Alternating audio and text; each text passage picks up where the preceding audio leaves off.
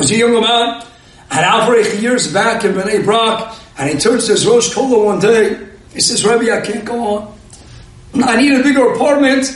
I can't support my ever-growing family. I want to sit to continue to learn at the Shtag. I push it right out of money. I have no money. He says, look, I don't know how to help you. I raised my funds. I can't get you any more help. I'll tell you what, go to the Kotel Maravi. Go down by the Kaisel. Take out David and Melech Sefer Tehillim. I tell him we don't give me Polo Yeshuas. Go ahead and just daven. Daven to HaKadosh Baruch Hu. Pour your heart out. Shivchi kamayim livei to Hashem. Hashem chal Hashem.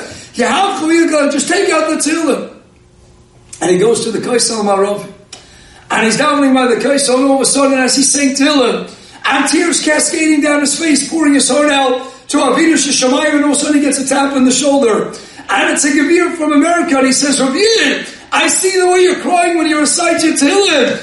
Tell me, what is it that you need? What can I help you with? He says, I have a huge family, I'm out of space, I need a bigger apartment, but I'm also out of money. He says, today is your lucky day. I saw the way you're reciting Tehillim. The way you're crying, I came and I see an Erlich Yid. I'm reciting Tehillim with Kavana. I'm going to help out the Yid. How much do you need?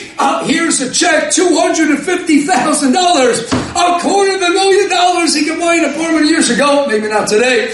Years ago, Bnei Brak, $250,000. Unbelievable. He runs back to the Kola and he tells his Rosh Kola in the younger life, I went to the Kaisel Maravius, I had an American tap me on the shoulder.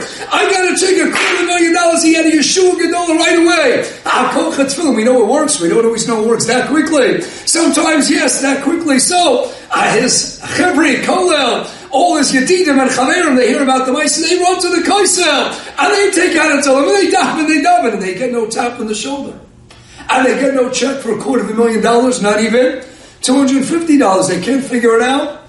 They run back to the Rosh Kollel, and they say, Rosh Kollel, Rebbe, Yaakov over here goes to the Kaisel, pours his heart out when he says Tehillim, and he gets a tap on the shoulder, $250,000. We daven also pour our hearts out, and we didn't get anything. What's the pshat, ma pesha dvarim? And the Rebbe responds, you don't understand, Yaakov went to the Kaisel, looking for the Yebishter, looking for God.